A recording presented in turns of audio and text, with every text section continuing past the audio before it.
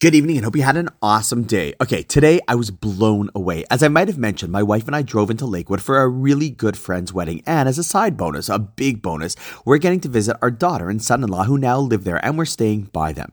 Now, my son-in-law learns in this massive yeshiva called BMG, Beis Medrash Gavoa in Lakewood. It's a yeshiva that has people of all ages, probably over 3,000 people or more. But I don't want to talk about the learning part because one of the important things to always remember is that we believe in Torah's Chaim.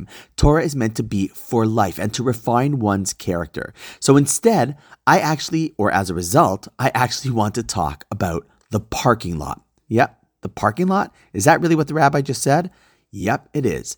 As I drove to this yeshiva with my son-in-law, I saw the parking lot. Now think about it. If you have over 2,000 people learning in just one block radius, and in fact about 900 people all in one room, one would have to imagine there are a lot of cars. And so there is a pretty big parking lot right in the middle of the campus. Now I don't know how many spots there are officially, but definitely far from enough. So do you want to know what people do? This is going to blow your mind because it blew mine.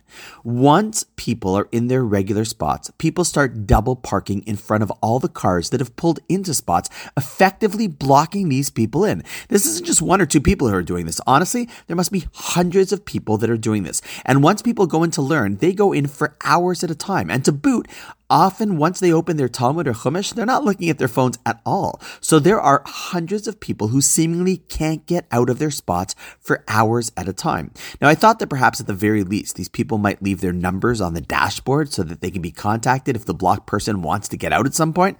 But no, remember, their phones are literally off so that they can concentrate on their Torah learning. And so they don't bother leaving their cell phone numbers on the dashboard.